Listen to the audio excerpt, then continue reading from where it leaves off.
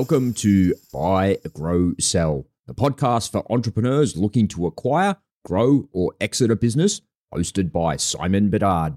Hey there, it's Simon Bedard here. If you're brand new to the Buy, Grow, Sell podcast, then welcome. It's great to have you on this journey. Since its launch, I've interviewed many entrepreneurs that have bought, grown, or sold a business.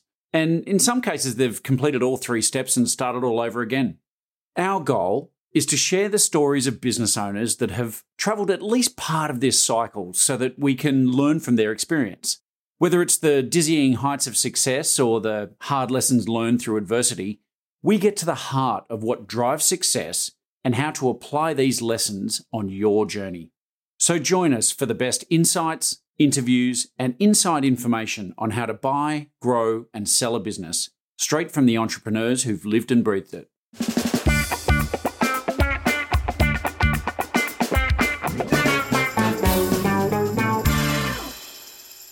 In today's world, it's not uncommon for businesses to have an entirely remote workforce spanning not just cities, but countries and even continents too. For the last 2 years, the COVID-19 pandemic has absolutely ravaged the way we do business. And we're now seeing people working from, beach huts in Bali through to cramped kitchens in Sydney apartments. It really has kicked off this era of the global nomad. And while there are lots of perks for employees, our latest guest shows you just how beneficial a global workforce can be for business too. Tim Burgess and his partner connected hundreds of businesses with thousands of workers across the world through their labour outsourcing business, Shield GEO, before selling it to one of the biggest players in the industry. Tim's passion for people really shines through, and I'm really pleased to have him here with us today. This is Tim Burgess. Hey, Tim, welcome to the Buy, Grow, Sell podcast. Thank you for having me. It's great to be here. Yeah, my pleasure. Mate, I know we're going to get to talking around your company, Shield GEO, but just for the listeners, maybe I could get you to just give us a little bit of your background and kind of what led you to kind of getting into business. Sure. So Shield GEO, the company that we sold, is an employer record service. So at the time that we sold, we had about 70 employees in something like 35 countries, give or take. And we were supporting hundreds of clients. I think we had 900 odd supported employees across sort of 50, 55 countries. So employer record, we're a third-party employer where companies wanted to hire somebody in a country, but they didn't have their own entity and they couldn't do it directly. Then they could use us. The business has been going for about 7 years. And I founded it along with a guy, Duncan McIntosh, who I've known for a long time. And this is, I think, the third business that we've had together. Yeah, cool. And did you come from a background in kind of this outsourcing staffing world, or was it new to you? Yeah, it was sort of connected. So Duncan and I have another business, Contractor Taxation, which in fact we still have. And so we were running that before Shield, and then sort of that's more B2C, I guess, individual contractors coming to us. And then we started to see an opportunity to become more B2B. And we initially tried to grow that service line from within our business, and it just didn't really fit. So we created a new service line, and then it rapidly spun out into Shield. And then, once we saw the potential of it, then we started to just devote all of our time basically to Shield. Yeah, cool. I'm curious. I'm always interested in what drives people to get into business. And I've interviewed a lot of different people, and I hear some really kind of interesting stories. Everything from I was kind of just working for someone doing this stuff, so I just decided to do it myself, and other people with these really interesting entrepreneurial families and whatever else. I'm just sort of curious, like, you've run now multiple businesses. What do you think it was that led you to going down that path versus just the employee path? I'm not a good employee. And so I struggled to get a job coming out of university. And I started work as a recruiter. It was the only job I could get. And in fact, I got that job because I was interviewing for a job, and the recruiter stopped the interview and said, I remember he said, "Where do you want to see yourself in 5 years?" And I went, I got no idea. And he stopped. Yeah. He stopped. He said, look, this interview's over. You're not going to get this job. Never say that again. And then, we got to talking and he explained what he did. And I said, well, that doesn't sound so hard. And so I ended up not working with them, but I went into that area. And then over the years, I guess I always had sort of curiosity about how businesses were run and what they were into. I was always going to my bosses for the few years that I was working for people and saying, like, what about this? Have you thought about doing that? What about this other thing? And then in the end, and I was working mostly in sales, so I was pretty accustomed to risk and pretty accustomed to working, very low base, high commission percentage. I felt very confident of my ability to generate income and support myself. And I remember going to my boss at one stage and saying, here's a business opportunity that I can see within your business. Do you want to do it? And he said no. And I pestered him for a while and he said, no. And then I said, look, if you're not going to do it, I'll do it. Thinking like, it's like a threat, like, come on, finally. And he went, no, I'm not going to do it. And I went, I guess that means I've got to do it then. So that sort of spun me out. Yeah. And so it was, one of those warm landing positions where I sort of tapered down my work for him and started my own thing on the side. And that was it. From then on, that was sort of early 2000s. From then on, I've been in my business, except for a brief period when I came back to Australia and got married and my income wasn't enough to support our plan. So I had to go get a job. I think I lasted 18 months at that one before they spat me out again. So. Yeah, it's that's a very common theme with the guests on this show. I've had a few guys who've sold their companies and girls, and in part of the deal they've gone, listen, like to the buyers, you're saying you want me around for all these years, but let me tell you, you really don't. Like, I'm not a great employee. I'm expensive, and I really don't do the work that you're buying. The stuff you want is done by them. So, it's and I think too, trying to cage people who are fundamentally entrepreneurial, I mean, it just doesn't work, right? They're going to want to rush off and do new things, and scratch that itch, I think. Yeah. Well, and I think also, particularly if you've had experiences in the sort of mainstream workplace, which weren't always great. And I think we all have. And that was a big motivator. Duncan and I talked about that a lot when we were starting Shield, and we realized that it was going to grow to more people. And so one of our initial conversations, or one of the things we talked about a lot was, it's kind of like when you're a kid and you're growing up and you're like, I'm never going to parent like that. And the way they do, I'm going to let my kids watch TV and blah, like all the things you don't like. They're the things you sort of think you're going to frame around it. And so that was a big part of our motivation. And so when you build a company like that, when you build it around what you want and what you don't want and sort of avoiding the things that you think aren't good, it's very difficult to then imagine yourself going into a situation again where you don't have that, because it's pretty good when you get it.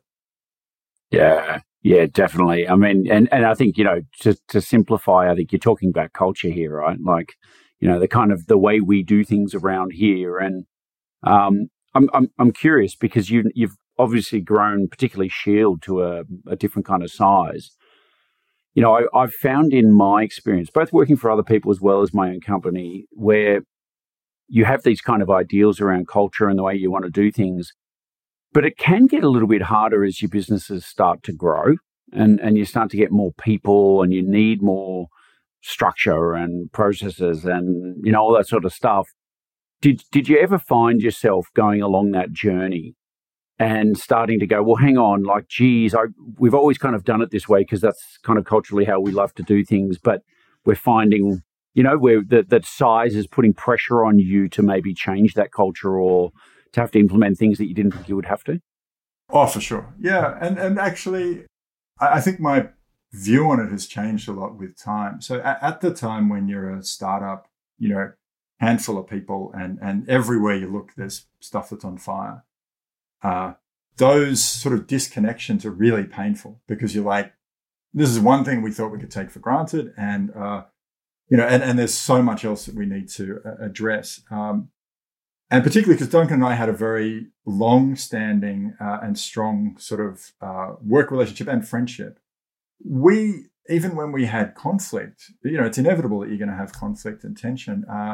We had that to sort of fall back on, which was really helpful. When we brought more people into the business, then, for some of them, they didn't innately sort of get it. And I think also we weren't very explicit about it early on.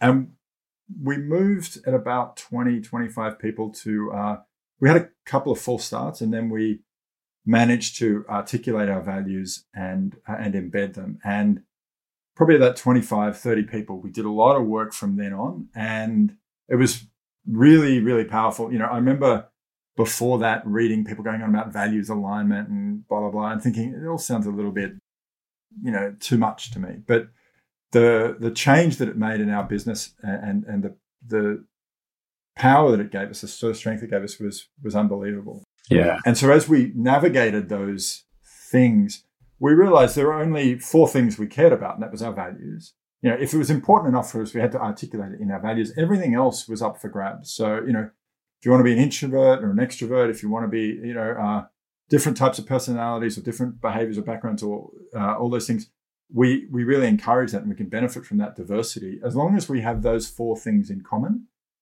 then that becomes the sort of fabric that binds us all together through thick and thin. Yeah.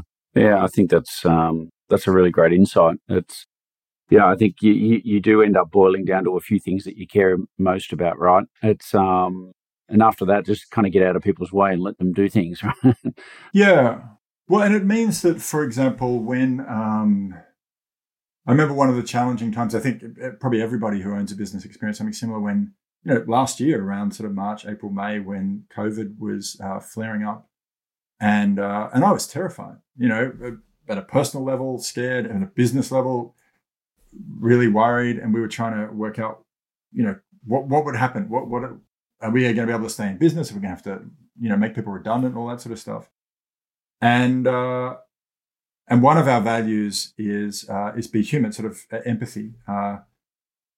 And so I was able to call on that, as a leader, being uncertain about what's happening. I was able to say to the group, look, everybody here has empathy. It's something that we filter for when you come in. It's something we encourage. And now is the time that we can utilize that. Let's support each other. And knowing what your strengths are and what you can tap into, particularly in those challenging moments, was, I'm very grateful for that. Yeah. And I'd even say, understanding your weaknesses too, so you know when to go, do you know what? Geez, I'm faced with this situation at the moment, and I know I don't usually handle this very well, and I'm willing to be vulnerable enough to say, I actually might need some help here, or can I lean on you guys a little bit because I don't know how to handle those situations? I think that's as equally as important as knowing your strengths and how to play to it. Yeah, actually, so 2 thoughts come to mind. One is I think we're probably a bit overly vulnerable in our organization. So, you have to be a little bit careful, I think, particularly as an owner or as a leader, in that people don't exist as it's not like free therapy, and I think my friend Jennifer Kim has a saying, I'll get it wrong, but she's like, a lot of early startups is founders working out their unresolved trauma on their employees, and that resonates a lot. If you've got anger issues, or if you can't take conflict, or if you're afraid to make difficult decisions, or you're worried about finances or whatever, then the whole organization can be impacted by that. Yeah. And but then I think the other aspect of it is that giving people, I think, the opportunity to sort of express themselves within that context is really powerful. And that's one of the things that I think I've really benefited from particularly as an owner. I think as a leader, you get this opportunity, but particularly as an owner, there's so much opportunity for growth. So much opportunity, so many instances where you're going to get tested, and you have to rise to the challenge. You find out what you're made of and what's important to you, and it's a wonderful opportunity if you view it that way. Yeah, and you're willing to embrace it. Yeah. You mentioned the word conflict before, and I'm like to sort of explore that a little bit, because it's to me, I think conflict, certainly healthy conflict, is usually a great catalyst for change and all this sort of stuff as well. But it's not something we should avoid in our lives. But it's like anything. I think it's not what you do; it's how you do it. But when you say conflict, I'm always interested because if we go back to the beginning, your business partner Duncan, you said he was a good mate before you, and so you came into this as friends, and then you got into business together. And so if we can explore that a little bit, because I've seen the good, the bad, and the ugly with this stuff. I've seen great mates torn apart. I've seen great mates, whose entire business world could have fallen apart, but it didn't because of their friendship that kind of helped them navigate. And did it concern you going into business with a friend? Not at all. No, not going in. So we'd had a business, two businesses actually before, and I figure if you're going to go through difficulty, why not be with someone who you like? Yeah, indeed. And I think of those sort of stories you told, there were times where I think it helped me. I don't want to talk for him, but it helped me knowing that I valued the friendship very strongly, and so I was prepared to make the work. There were times I was prepared to make concessions. There were times I was prepared to step back. Not, I'm pretty stubborn, not all the time, but maybe not often. But knowing that there's there's a bigger picture, and that there's things that are more important, I think is really helpful. Yeah, I think that's a great point. I've certainly been in some business ventures with some friends in the past, and not necessarily major, as in like I'm all in and my house is on the line. That sort of pressure can certainly change dynamics as well. But I think I've certainly always had discussions with mates when we've done stuff that, hey, our friendship comes first here, and if we find ourselves in a position where we feel like that's being compromised, let's all agree to stop and completely reassess. Having said all that, can I ask, did you guys have a discussion around, did you have any sort of shareholders agreement or anything like that talked about how you would manage conflict? We eventually put a shareholders agreement in after we'd been running the business for like 3 years. And bearing in mind, we'd been in business together for a long time before that.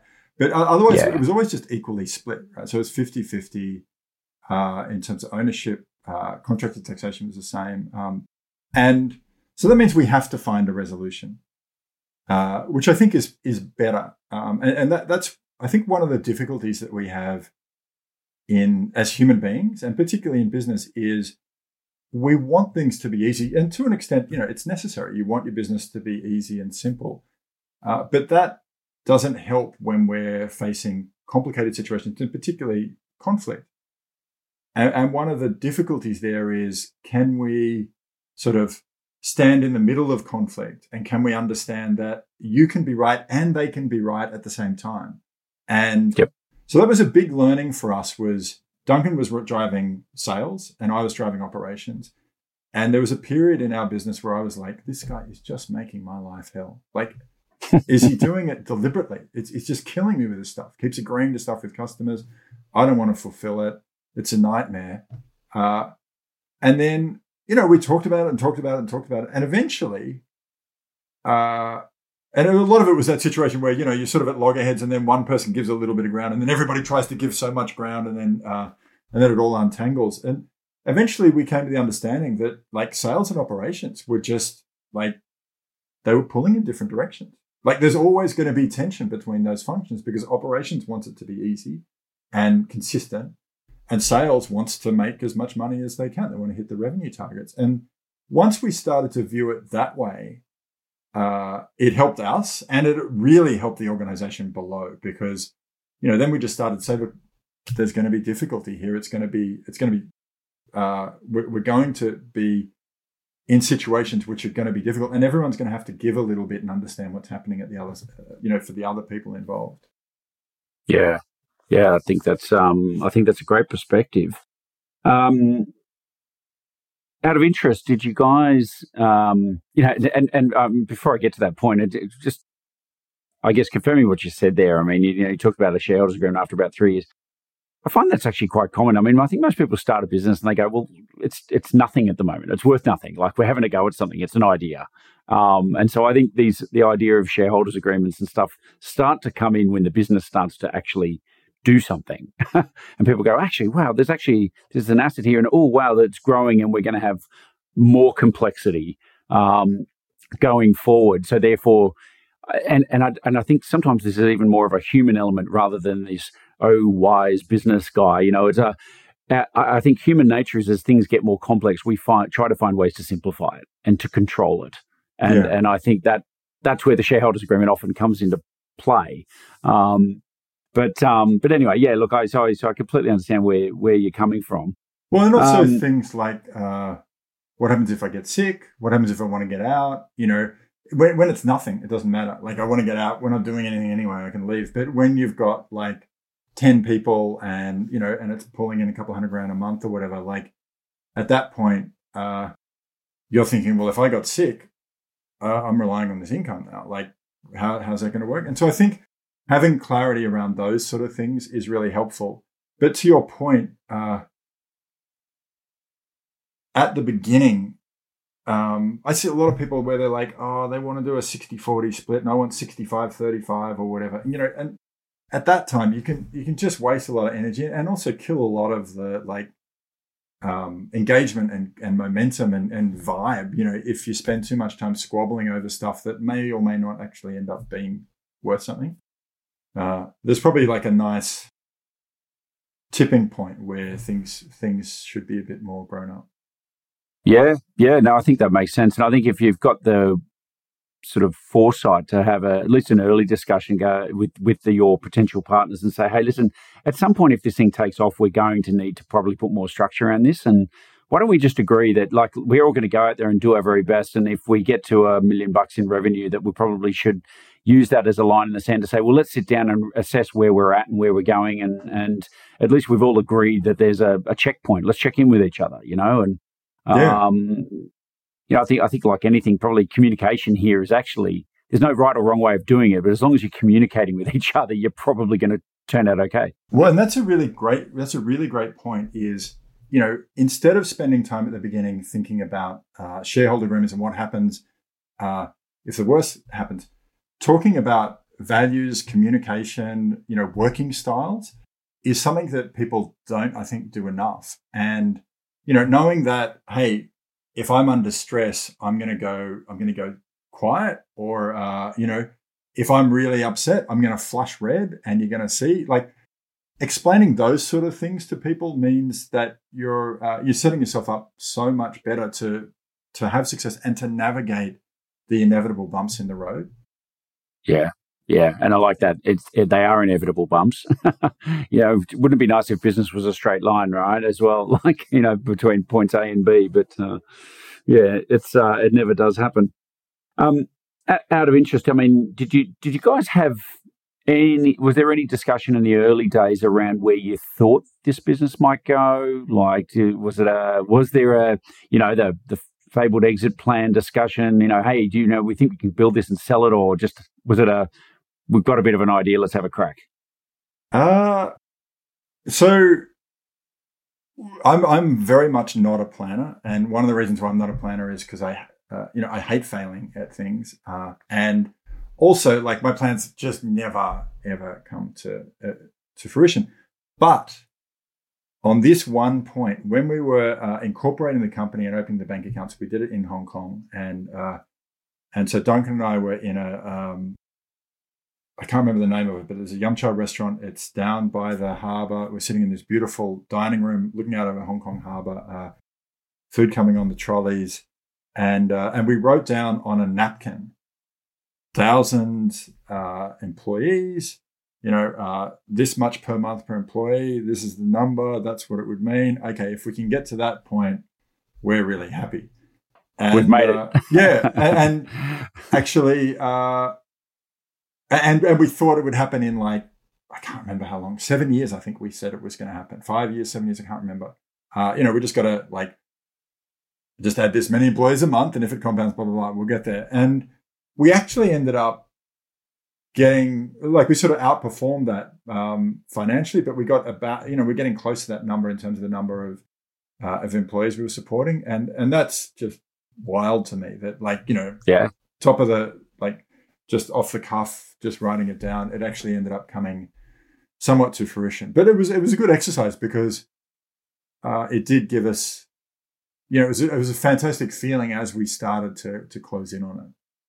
Yeah, no, that's cool. I mean, I've done plenty of those back of the napkin plans, and I think I've had plenty of them that don't survive the first day of business. But that's awesome that you managed to achieve that. I mean, I think there's having the bravery, I think, to go into business for yourself and take on risk, and I think it's really facing uncertainty. That's actually the brave part is not knowing how things are going to land and being willing to do it anyway. But I also know that feeling of, wow, we're actually making traction here, and it's it's a wonderfully exciting feeling to make that kind of progress and feel like you're moving somewhere. So, oh yeah, for sure. And I should point out, like, also we thought we were going to create that thing basically just with the two of us. We didn't think we needed anyone else, and we ended up with 70 employees. So numbers weren't all accurate, but I think that something that was always very, very motivating for me was that sense of self-sufficiency. Just being in a micro business, just like one person or two people, you have that wonderful sense of being reliant on yourself. And that's a terrific feeling. And then as our business grew and we brought more people into it, the feeling of providing people with a livelihood and a good job, that's a really, that's an amazing feeling if you're lucky enough to be in that position. Yeah. Did you ever have the experience of, I don't know about you, but I've certainly found myself, you hire somebody and then you think, okay, well, I've got to hand over this task. And in some ways in certain situations, I've struggled to let go because I keep thinking, well, hang on, I can do this, or I could do it a bit better, or I keep feeling like I've got to put my view on it, but then eventually letting it go and realizing that person does it better than I do. Oh my God. Yeah. Yeah. Like, it's letting go of your Legos. There's a whole, Silicon Valley sort of, tech meme about it. I had that feeling, particularly on the operations side. In the beginning, it was just me. And every job that I did, I got to a point of being semi-competent. But yep. And then we'd hire someone who actually it was their job, and all of a sudden it started to go better. And even, actually, it's not just me, because Duncan was doing sales, and then when we hired a salesperson, sales went through the roof, and so looks like he wasn't doing such a great job either. But it's a very weird feeling, because on the one hand, you're doing something, and you generally, like, you're learning it as you go, and then you go, oh, okay, I can do this a little bit, and it starts to help the business. So you think, oh, maybe it's not going so badly. And then just when you start getting comfortable, you got to give it up and then go and suck at something else, only in order to get semi-decent at that and then get fired again. Yeah, totally. I guess if you get the opportunity to fire yourself on various jobs, though, you're probably doing all right. So yeah, but it's weird because some of those jobs are, some of them you're happy to get rid of and you can't wait, and then there's others of them actually that you really quite enjoy, and also, going back to that idea of sort of simplicity or comfort, it can be nice sometimes to just, you hit the bar and the pellet comes out and you get the pellet. And when you're doing a job that you've been doing for ages, that's what it's like. And yet, particularly in that sort of founder startup environment, there's always a new job. So you rarely get that comfort. And particularly as you start to move from individual contributor to manager and then manager of managers, that experience of hitting the bar and getting the pellet goes away, because you're not, like, the stuff that you're doing doesn't have any sort of immediate reward. It might pay off months or years later. It's a very big adjustment. Yeah, it is. And we're all different personality types, of course, and it's not everybody makes that transition very well. And I've had numerous clients who have come to us to talk about succession planning because I'm thinking of one chap in particular at the moment who they're in the sort of audio visual world, and he said, "Mate, he goes, I need to hire a CEO." He goes, "I'm not a CEO. I don't want to do all this management stuff." He goes, "I'm a nerd. I want to play with my equipment and kind of nerd out with my clients and have some fun." Like, he goes, "That's me. That's, and one thing I'll say about that client was it was fabulous just to, I guess he's making himself vulnerable there and admitting that he doesn't have strength to do the job he was in. But, just also having the emotional intelligence to say, you know what, like, I'm not good at that. There's other people who could do that much better. I'm just going to go back over here and actually go back to what I was doing. And so I think that's a wonderful thing. I love meeting people like that because they're usually quite interesting as well as, being good at what they do. Yeah, and I guess it comes back to that idea of being tested. You are gonna get tested in those capacities, and it doesn't mean you have to succeed. And yeah, so that is a very interesting point because our mutual friend Gina is like 1,000 times the manager and people leader that I am. And yet that was something that I dearly held on to and I really enjoyed doing. Not that I was necessarily that good at it, but I found it very rewarding for myself. And so sometimes that's bittersweet, where you give it up, you see it being done heaps better, which is like getting a bad performance review. But it's better for the business. Yeah. And there is a joy still, though, isn't there? Like, when you see somebody really not just doing it better than you, but they're enjoying themselves and that's why they're probably better at it, because they probably enjoy it more than you do, But I actually get a lot of enjoyment out of that. I love seeing people fulfilling their purpose and being really good at what they do. And I think, and if that makes them a lot better than me as well, wow, like, what a win, right? It's, I certainly don't feel like I need to be the expert at everything. I just, we've got people in our team who are already doing this, right? Who I go, wow, you are so much better at that than I was. and lovely to see it and experience it almost through their shoes too. Yeah. I think where it gets most difficult is where, where there are times where you're not ready to give it up for whatever reason, and I'm thinking particularly around, there's things around the direction of the business, around strategy, around culture, where we didn't have a lot of this, but it sort of came a bit at the edges, and I've seen it happen to other people where they're getting pushed to shift on those things before they're ready, and as an owner, that's a pretty big schism. Yeah, look, indeed, and it's probably a good segue. I mean, it is something that business owners a lot really struggle with, that when they're going through some form of exit, and I think it's look, you see a big range of reactions to that kind of scenario.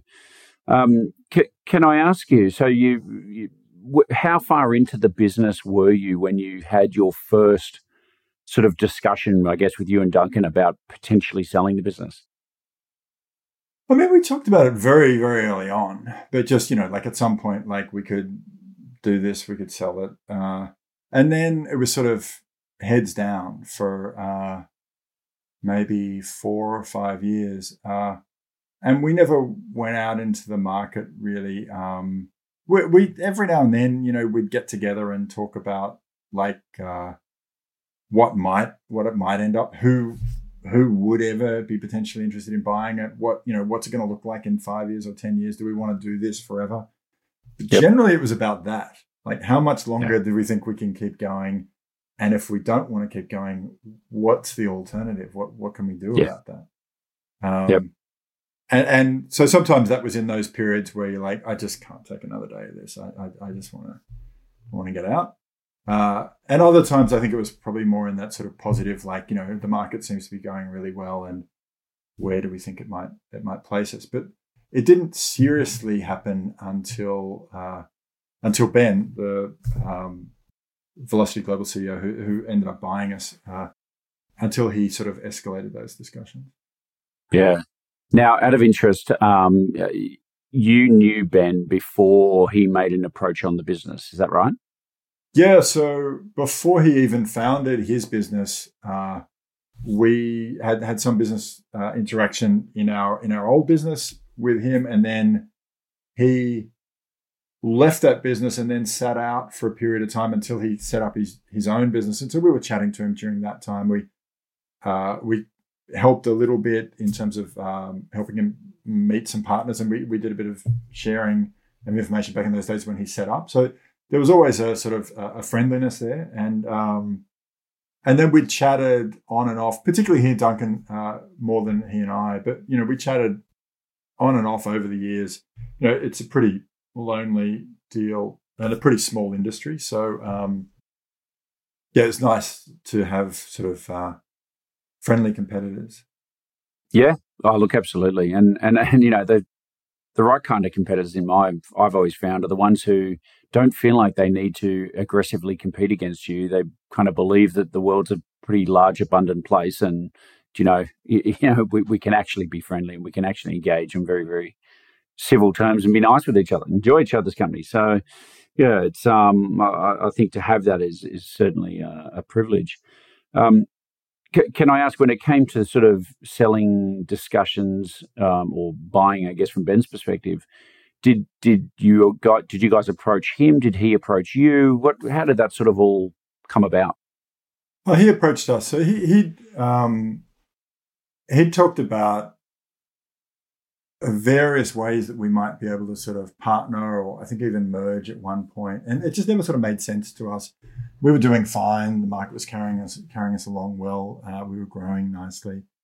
We didn't really see any benefit, and so that happened, I don't know, every 6 to 12 months, I guess, for a couple of years. And then last year at the beginning of sort of around that COVID time, very, very cleverly, I think they sort of reached out and went, "Hey, would you guys be interested in selling, and what might interest you?" And I think, the combination of the uncertainty around what was happening, and Duncan was always a bit more open to the idea of selling than I was. We said, look, let's just talk to him and just at least see what's out there. It would be nice to know what's out there. And then we just sort of organically worked our way from there. We had some discussions. It was pretty clear that what we wanted, they weren't able to do at that point. And then, so it went quiet. And then they came back towards the end of last year and said, "Hey, you guys said you wanted this. We can do it now. So let's start talking again." And and so then they had some private equity involved, so they had some funding coming in. They were on an acquisition spree, and and then the timing sort of lined up. Yeah, right place, right time. When you came up with your number, without getting into the nitty gritty, did you how did you come up with your number? Did you just use a simple formula? Did you think about all your years? Was there a kind of general? Can you give us some insight into how you came up with your number? Yeah. I mean, look, it's impossible to start with, but so we looked at what's our turnover, what's our profitability, what sort of multiples do we think are possible. Our area had started to get a lot more attention. A couple of venture capital firms had come in and backed startups. Private equity was sniffing around, so we got a lot of opportunities to chat to them and get a sense for what they, that sort of gives you, they start talking about things like, if you get to this and this number, then we would generally look to invest at this sort of rate and this sort of multiple and so on.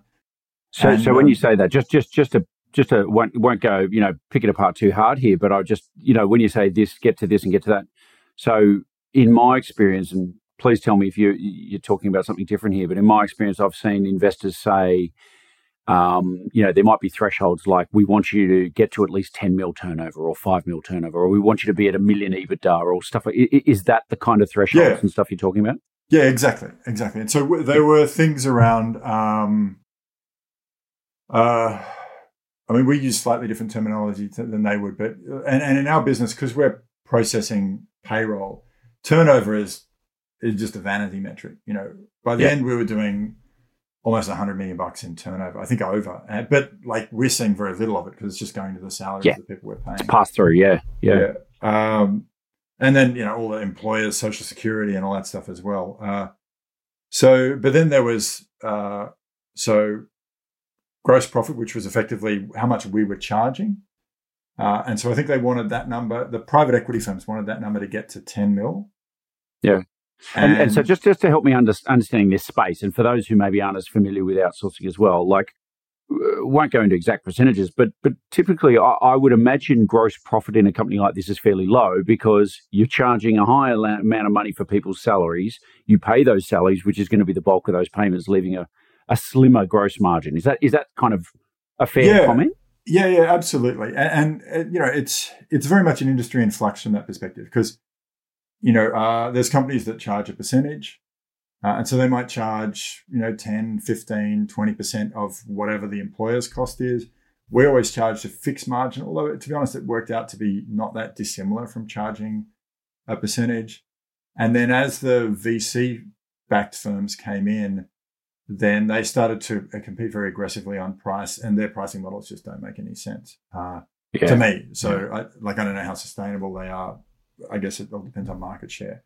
But and so this was sort of before, I guess, we were talking private equity firms before that sort of influence had really come in. But they're just in general, they were saying, 10 million turnover, EBITDA of about $1 million, I think it was about $1 million. And then they wanted to see certain sort of growth projections. And on that basis, they would give a multiple of something like 7 to 10, I think. Yep. Wow. Okay. Yeah, that's nice. That's I know plenty of industries that would jump through a few hoops for a 7 to 10 multiple. So it's well, we were very lucky to be in a space that when we started the business, there were maybe 4 or 5 companies of any size doing what we're doing globally. And now there's 20, 25 or something. But we were there pretty early on, and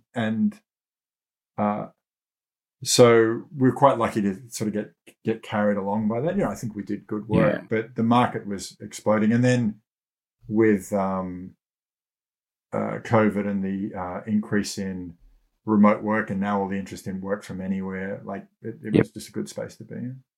Beautiful timing, yeah. And I think to be an early mover in that market, just it does give you a significant advantage. It's, private equity, these sort of larger investors that come in are looking usually for a platform investment, like, hey, we're going to move into this space. Let's find the one company that we will build upon. And so that often makes it quite appealing, and throw that in with the overall timing of what's going on in M&A now and has been for the last year and will be for the next year or so. There's so much money in the economy. There's super low interest rates, lots of money looking for a home, big global shifts in workplaces and social trends happening. Timing right now for deals like this is actually quite wonderful. And so, certainly we are seeing a bit of an uptick in some multiples as well, which I don't think will be there forever. So, ultimately, I guess the message or the lesson out of all this is that, sometimes the timing of the market is even more important than your own timing in your business and where you feel you're at with things.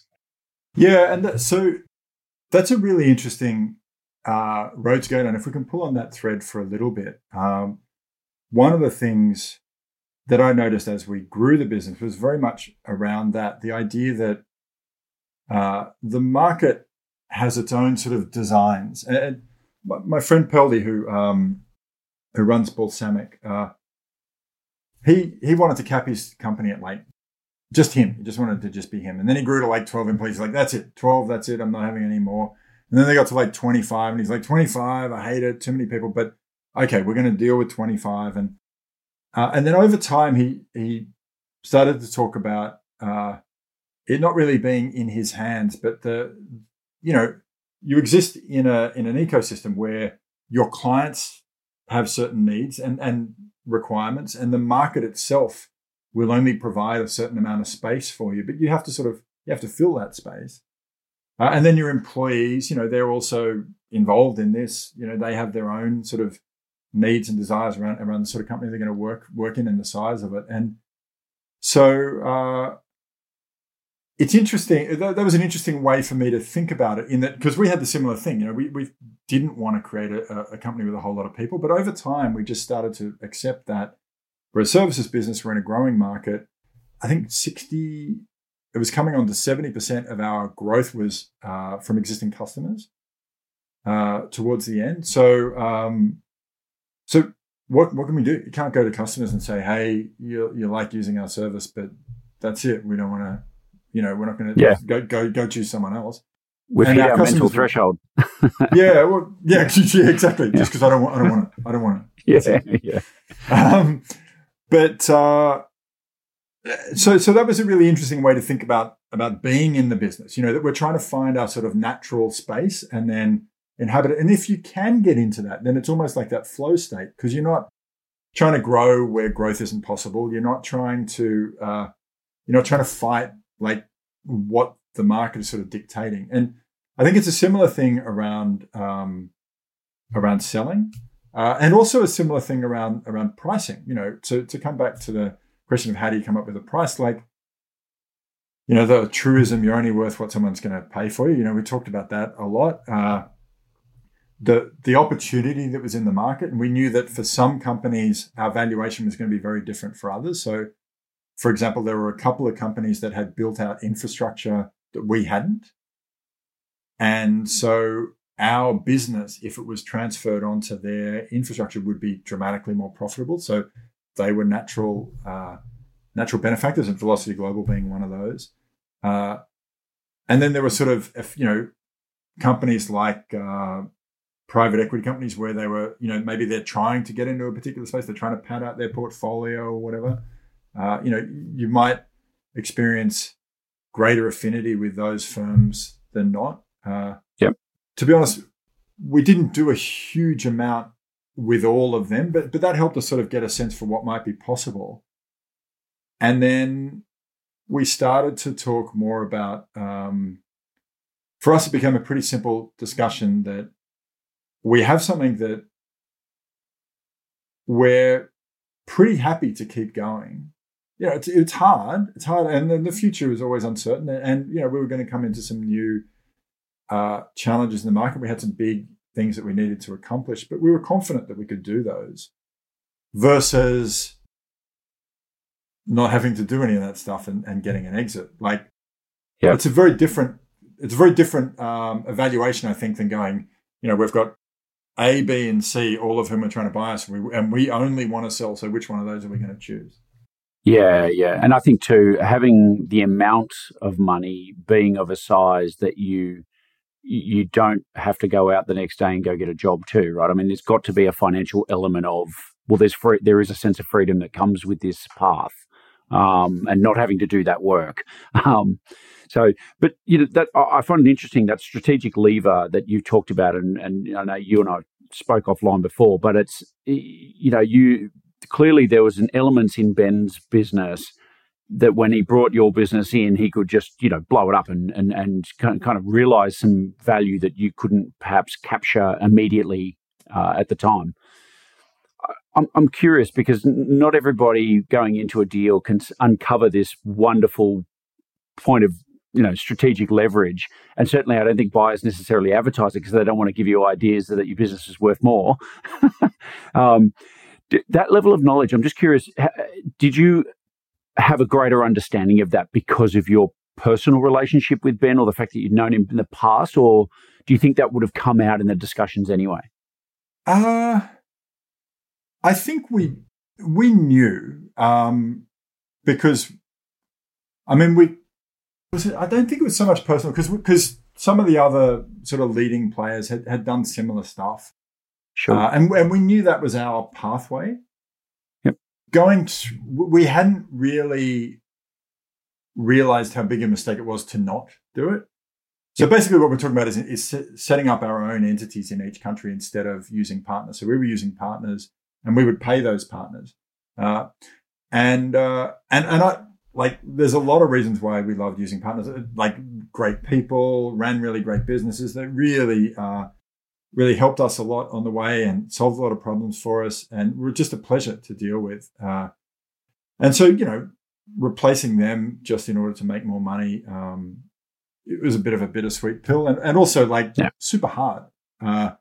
If we really wanted to set up like 20 different companies or 35 different companies in different countries, like we would have been doing it from the beginning, but we were always sort of shying away from it because it's hard, it's risky, it comes with a lot of overhead. But when we started going through the sale process, and we started to, like, one of the things we tried to work out was, what's this worth to them? Yep. Because if there is a scenario where someone could have come to us and said, we have this financial goal, and so we're going to do this, this, and this, and part of it would be to get you guys involved, because if we get you guys involved, then we can, get a bigger multiple, or we can get this other thing involved, we can get this investor or whatever.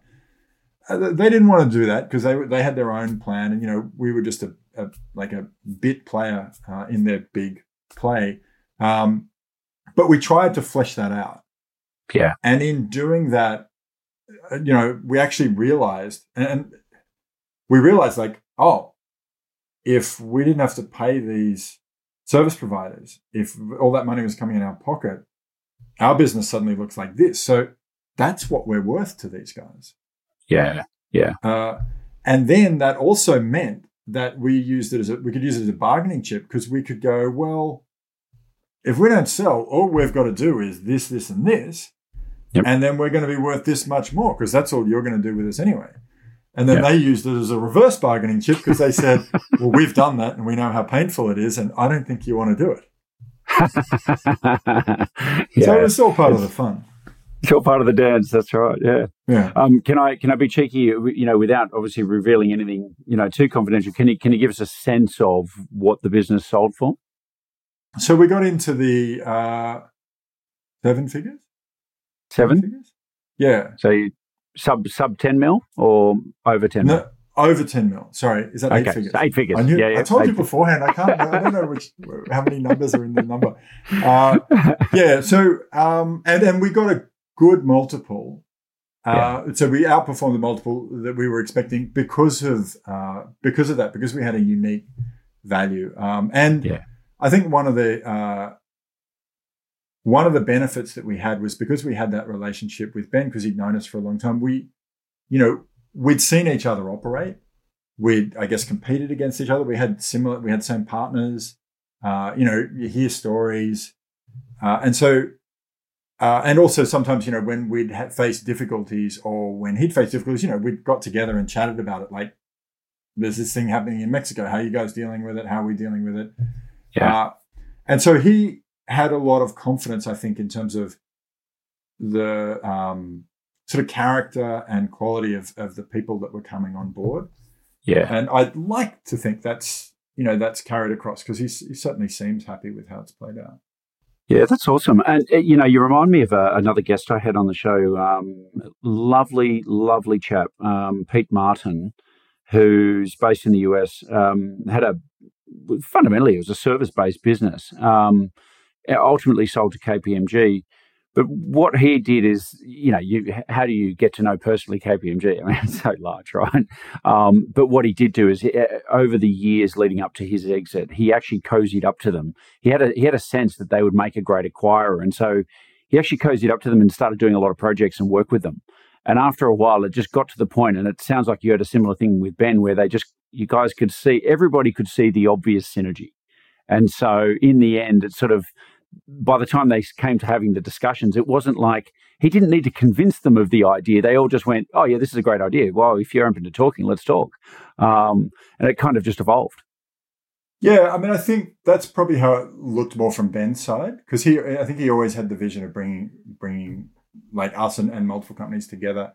From our side, certainly there was that familiarity. And that's something that over time I got more into. Duncan was always pretty good at this as well. But like basically, we would talk to anyone. Yep. And so whenever any of these new, like new people came into the market and they were trying to work out like what they're trying to do, or, like I would always chat to them, wish them well, give them a little bit of, give them a little bit of advice if they wanted it, not trying to give away like the family secrets or whatever. But I think, one of the things you said before, like we were in a growing market, and we were also confident that we owned our space. Yep. And so not everybody has that opportunity. I think if you're probably like Pizza Hut and Domino's and you're in a fight to the death, maybe there's not space to be sort of friendly there. But within our, we were in a bigger space and we didn't want to own the whole thing. We were happy to just have our part. And so in that context, like I was pretty happy to talk to anybody because I didn't think anyone was really going to come and try and take our spot. Yep. And, if they did, good luck. I figured we could compete pretty well because like we knew it. If it was that easy, they'd already be doing it, right? So yeah, and that was one of the things that we certainly noticed was like, particularly like the VC companies, they have such a short timeline and agenda. They have to be dramatically more aggressive. And so they're very, on the one hand, they have great opportunity because they got all this cash, but on the other hand, like they're quite constrained in terms of what they can and can't do. And so, I think once you start to pencil all that in, that's when you sort of get the sense that, okay, there is a market, but like that space is only going to be for those sort of companies and this space is more for these ones and so on. I always found that quite comforting, having that sense that we had a patch. Yeah. Yeah, no, that's some great advice. Tim, I could talk to you about this stuff all day. I'm cognizant of time, but I would love to ask you if maybe there's one or two tips that you might share with your sort of fellow entrepreneurs who are maybe a little bit earlier in their journey and, not sure if they're going to exit or, growth and all that sort of stuff. So, but before I do that, are you happy if people reach out and want to connect and, touch base at some stage? Yeah, for sure. I'm about to have a lot of time on my hands, so. Awesome. I'm always happy to chat to people. In fact, that was one of the best things I did in the last couple of years was I just tried to chat to as many people as I could. And if anyone ever wanted to talk about something, I would always have a conversation with them, and that really improved my enjoyment of the business and of life in general. So if anyone wants to chat, I'm more than happy to do that. No, that's cool. Well, look, I'll LinkedIn. I'm on Twitter. LinkedIn's probably a good place. They're pretty easy to find on there. Yeah, cool. Well, look, we'll share your LinkedIn, the link to your profile in the show notes for this, so people can access it.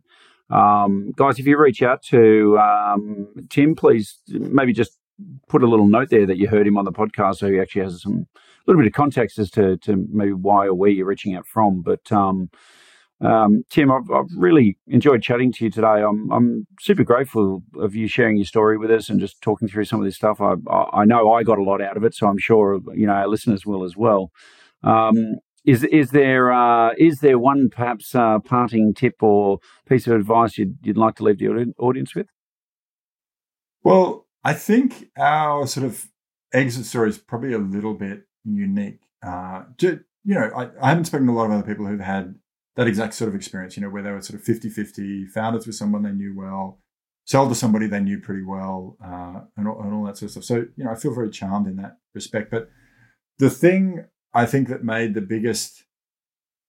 two things made the biggest difference for me. One was, in all that agonizing around valuations and everything else, coming to the idea of what's enough for me, and to your point, like, we were able to get to a number where I could say, I can buy a better house if I want to. I'm going to be able to send my kids to the school that they want. I'm not going to have to work again if I don't want to. All of these things that were important to me, I could see a life that I could create that I would be happy based on that. And so that was really important because from that moment on, that was sort of the baseline in terms of where I wanted to get to. And then the other real trigger for me was Duncan, and he knows me very well. I wavered at one point, and I remember I messaged him and I said, "Look, I think we can get to the same amount or better, and it'll only take us like 3 years. So what are we doing? Why would we sell? Why don't we keep going? I think I want to keep going. And he said to me, well, we could. I agree, we could.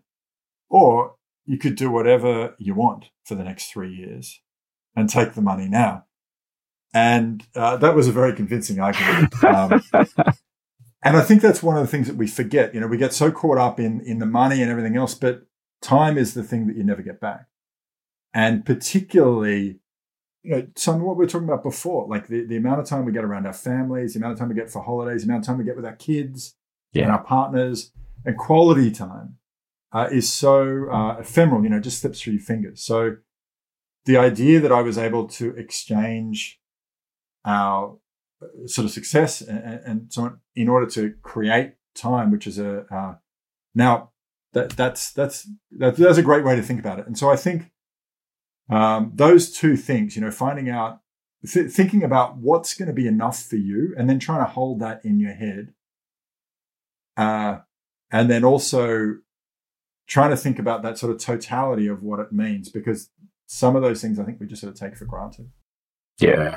I think that's just amazing advice, Tim. I think, you know, really, really cuts through. It's, you know, and if you are listening to this and you're not sure how to work out your number, you know, please reach out to us. We've got a really great process we can help you with to help you kind of work out what's a real number for me as an individual. And so, you know, it's an exercise really worth doing, so that, you know, if you do have, you know, somebody like a Ben knock on your door, you know, you kind of know where you're at. And I think it takes some of the emotion out of it, because you're comfortable in not just who you are, but what you want out of any situation. So, Tim, thanks so much again for coming on the show, mate. I really, really enjoyed chatting to you, really enjoyed your company. And, mate, I'm pretty sure we need to catch up for a beer sometime in the new year. Yeah, I look forward to it. And thank you very much. It was a great conversation. Great questions. And, yeah, it was fun. You know, you don't get to talk about this stuff all that often. So I really appreciate you giving me the opportunity. My pleasure indeed. Thanks for coming on the show.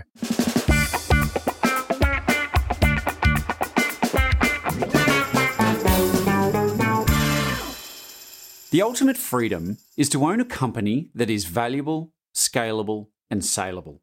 Find out how you score on the 8 factors that drive company value by completing the Value Builder questionnaire. Upon completion, we will send through your business scorecard so you can see how to maximize the value of your company. Just go to exitadvisory.com.au/scorecard. The Buy, Grow, Sell podcast is brought to you by Exit Advisory Group, a boutique M&A firm that helps business owners maximize company value and exit at the top of their game. To learn more about Exit Advisory Group, you can go to exitadvisory.com.au. And if you like what you've just heard, you can subscribe at buygrowsell.com to get a new episode delivered to your inbox each week. Thank you for listening to the Buy, Grow, Sell podcast with Simon Bedard. For complete show notes with links to additional resources, visit buygrowsell.com/episodes. Simon is the founder and CEO of Exit Advisory Group, and you can follow him on LinkedIn.